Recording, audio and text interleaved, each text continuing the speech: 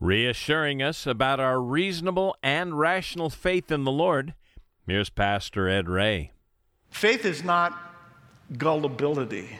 Faith is not an irrational commitment to beliefs despite evidence to the contrary. There's a great deal of evidence to support faith. Granted, God is unseeable, but that doesn't mean he's not touchable. Granted, you cannot see the kingdom of God, but the kingdom of God is among you, Jesus said, and it's true today. Zion now built with hands, and in this place gotta dwell with man. Sick be healed and the crippled stand, singing hallelujah. My kingdom built with the blood of my son, selfless sacrifice for everyone. Faith, hope, love, and harmony. I said, let this world know me by your love. Often, our faith is pitted against science. Yet, the scientist believes his science and the Christian his God for the very same reason. There's good evidence, and it's reasonable to do so. Well, hello, and welcome to Grow in Grace with Pastor Ed Ray. If you were with us last time, you'll remember we were exploring the subject of our faith in God and what encourages it. We continue in that realm as we make our way through Paul's first letter to the Thessalonians. When it comes to faith, there's something we all have in common. From 1 Thessalonians chapter 3, picking up in verse 2, here's Pastor Ed. When the Holy Spirit repeats a word 244 times in the New Testament, we get the impression maybe he thinks it's important. It's really, really important, your faith. Now, this is the two words that Paul has honed in on. This is his focus, your faith. 5 times here in 13 verses. He talks about the faith of the Thessalonians and your faith and my faith. He sees it as an absolutely critical component. In fact, when Timothy comes back and tells him the church is doing good, he doesn't talk about the church physical building. We don't know anything about the church in Thessalonica, what the building looked like. We know the church, the people, though. He didn't come back and talk about their sound system, the amazing worship band they had, the children's ministry, the pews, the carpet, the songs. He didn't talk about the programs that were taking place in that church. He talked about the faith of the people that were in the church. That's what God focuses on. Paul understands something that's often forgotten today in the church of Jesus Christ. When a Christian is faltering, when he's struggling, when he's lost his way, when he can no longer hear God's voice, what's happened? His faith has been ripped off. Satan can destroy your faith. Well, how do I get it back? You're doing it right now. Faith comes by hearing the Word of God. Now, you can feed yourself. In fact, that's why we teach through the Bible here, so that you'll be able to feed yourself. Go back and read this, read ahead for next time, so that you are hearing yourself in the Word of God, and your faith is being encouraged. Pretty cool system God's built. So Timothy goes there to do 2 things, to establish and encourage you concerning your faith. The word established here is sterizo. In the Greek language, it's where we get our English word steroids. It has some negative connotations today because of doping in sports. I don't mean the people in sports are dopes, but that sometimes applies. I mean the use of steroids to increase your performance, enhance your performance. But in this case, it means to make stronger, to make stable, to strengthen your faith. That's why Timothy went. And to encourage, parakleto, to come alongside, to speak words of comfort, to in fact see someone who's struggling and come alongside them and bring them a remembrance of something God has done to you, for you, in your life, or something that you observe God do in their life. You see, we all struggle in this area of faith. There are times where every single one of us will find ourselves in the fear factory, that God is bringing someone to you or bringing you to someone else who's in the middle of that so that we can build them up. Verse 3, that no one should be shaken by these trials, by these afflictions. For you yourselves know that we were appointed to this.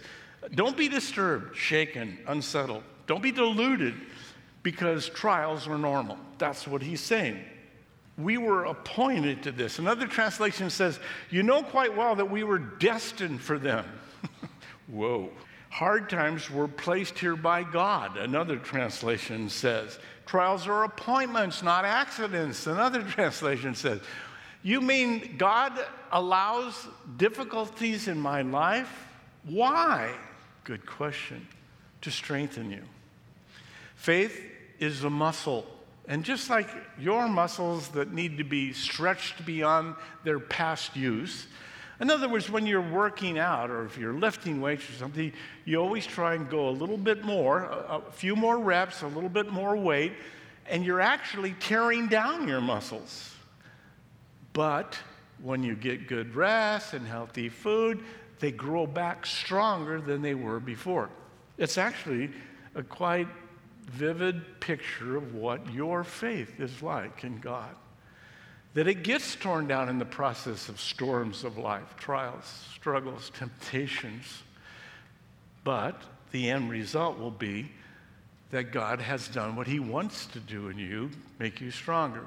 So Paul is reminding these Thessalonians that it was by divine appointment that they were in these difficulties and that he had in fact told them they were going to. Verse 4, for in fact, we told you before, when we were with you, that would happen, that you would suffer tribulation, just as it happened, and you know. So Paul says, you knew it was coming, I warned you. I warned you that becoming a believer does not exempt you from struggle. In fact, it guarantees some new ones. Wow, there's a sales pitch. Pastor, how's that working? There are at least 3 errors in regards to trials, tribulations, persecutions that I hear often. The most common one is probably that real Christians don't suffer afflictions. I hear that from television evangelists all the time. Well, you just learn from the Word of God you don't have to go through trials. You don't have to go through storms. Sorry, that's not biblical. Listen to Hebrews 2:10. For it was fitting for him, for Jesus, for it was fitting for him to whom are all things and by whom are all things, to bring many sons and daughters, you and I, to glory, to completeness, to make the captain of their salvation perfect through suffering. He went through suffering, persecution, and so why do we think our life will be any different? It will not. Hebrews 5:8. Though he was the Son, yet he learned obedience by the things which he suffered. So it was good enough to teach Jesus. It's good enough to teach us. Yes, in the body, he learned these things. God does teach you and I perseverance, strength, patience, obedience, how to comfort others. We can't comfort others until we've been through it ourselves, right? The error, secondly, of thinking that only non-Christians bring trials into our lives. Persecution does come from the ungodly, but it also comes from people who think they are doing God a favor. It could happen here in this room. It could happen out in front. It could happen in the parking lot as you're trying to get out and somebody pulls in front of you. And then they don't say nice things to you. I hope it doesn't happen. But the truth is, history is filled with people who thought they were Christians persecuting people who really were Christians. 1492.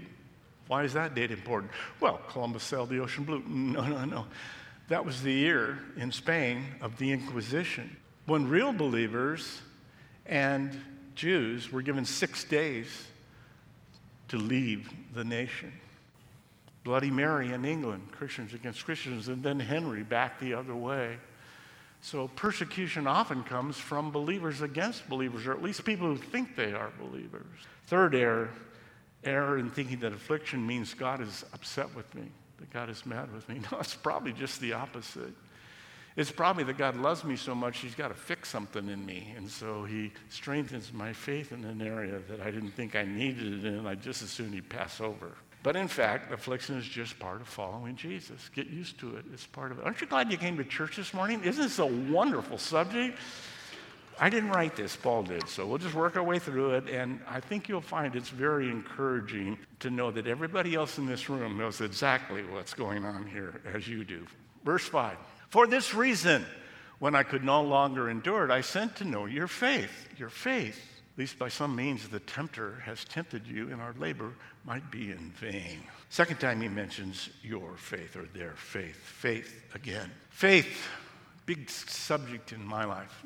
Many of you know I was an atheist till I was 26, worked for the other kingdom in so many ways. I would say that believers' faith was an irrational commitment to beliefs despite evidence to the contrary. Brutal. But that's where I was. It's definitely not true. Or I would say that faith is just a blind leap into darkness. But in fact, it's just the opposite of that. Faith is a leap from darkness into light, from not knowing about eternity, not knowing about spiritual things, into God beginning to suddenly open our eyes to see spiritual things. It's not that there's no evidence, there's many evidences, many facts to encourage us. Look at the cosmos, look at creation, look at the impossibility of material things producing themselves. God has left evidences for us. Brilliant people who are much more intelligent than you or me, who have loved God and served him all their life. Kepler, the father of astronomy, Dutch astronomer. That Da Vinci, inventor of the telescope, the one who saw the moons of Jupiter go across the face of Jupiter for the first time ever with human eyes. Sir Isaac Newton, father of modern physics.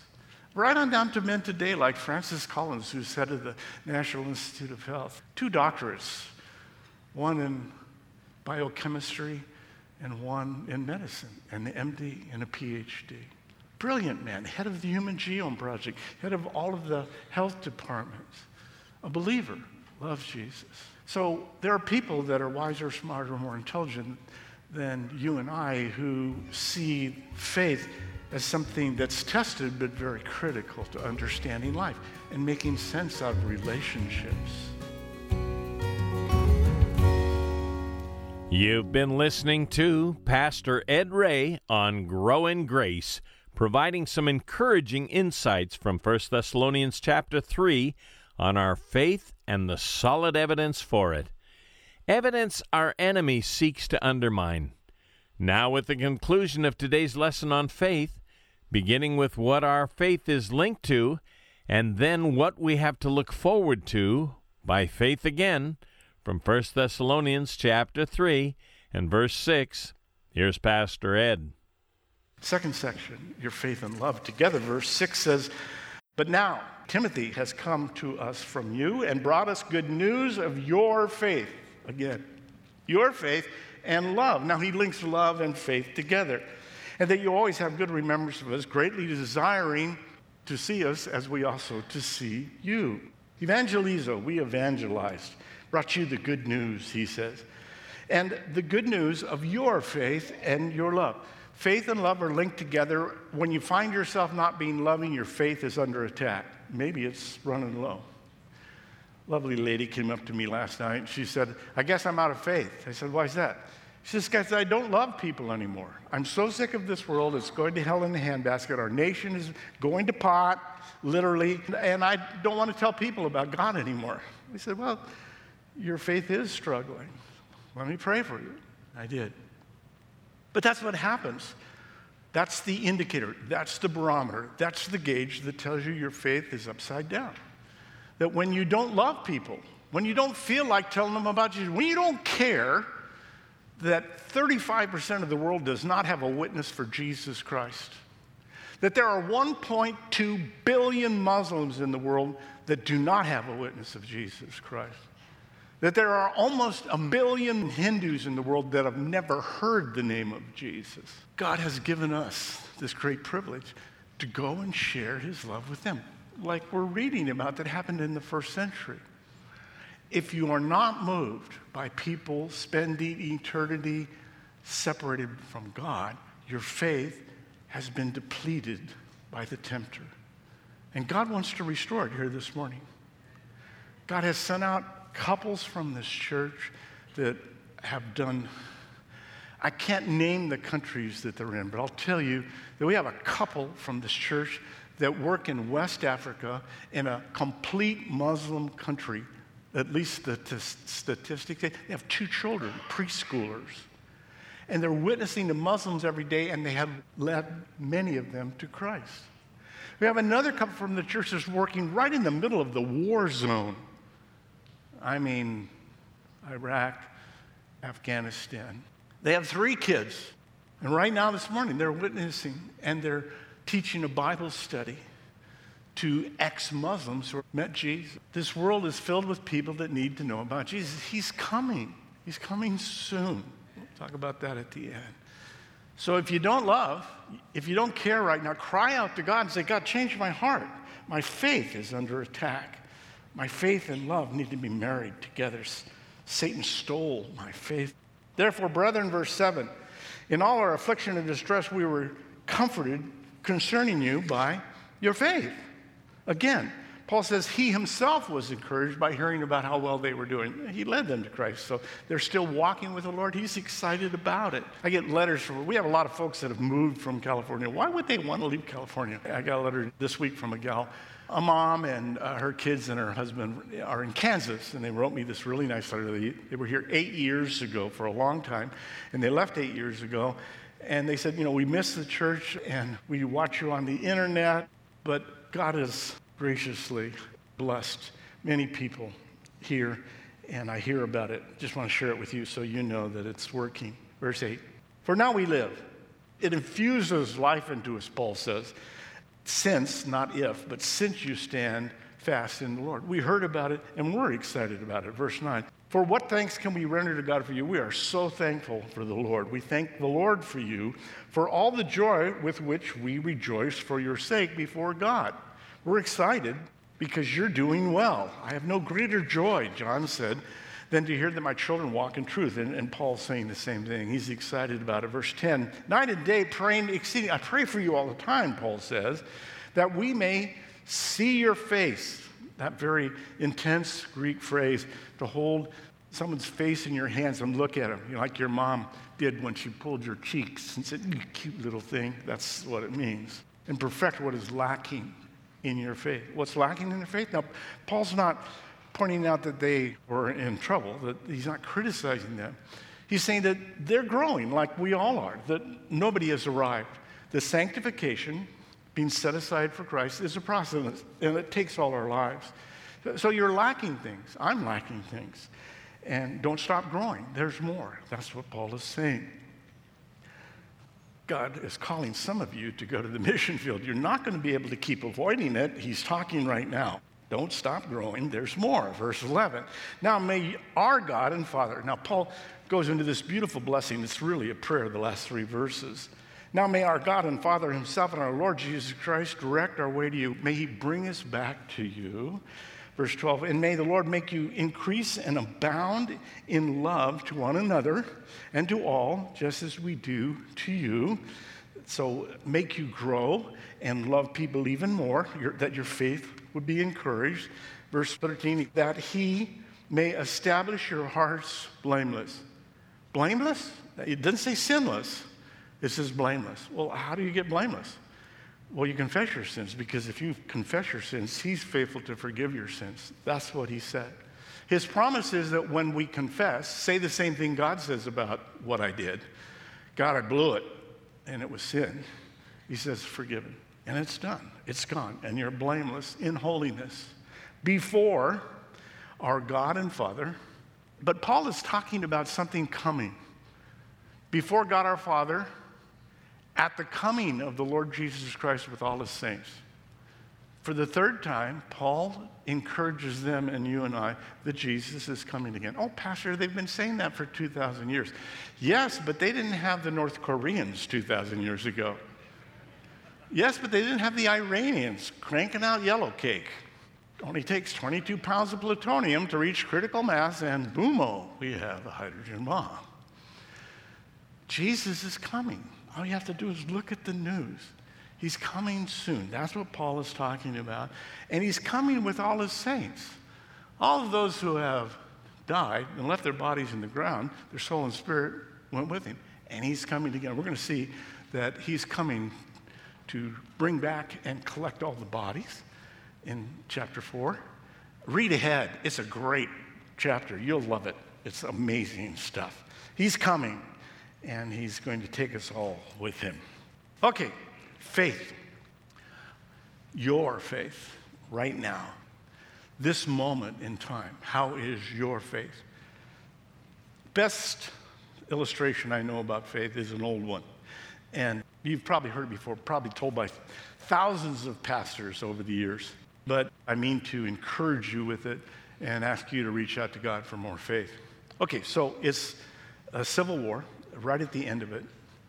And a pastor in the South has lost everything. Church burned to the ground, family home, the parsonage destroyed, wife and children gone.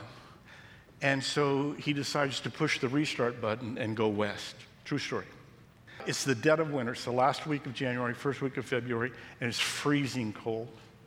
And he gets to the Mississippi River, and he goes to cross the bridge he's familiar with, and it's bombed out. It's gone from the Civil War.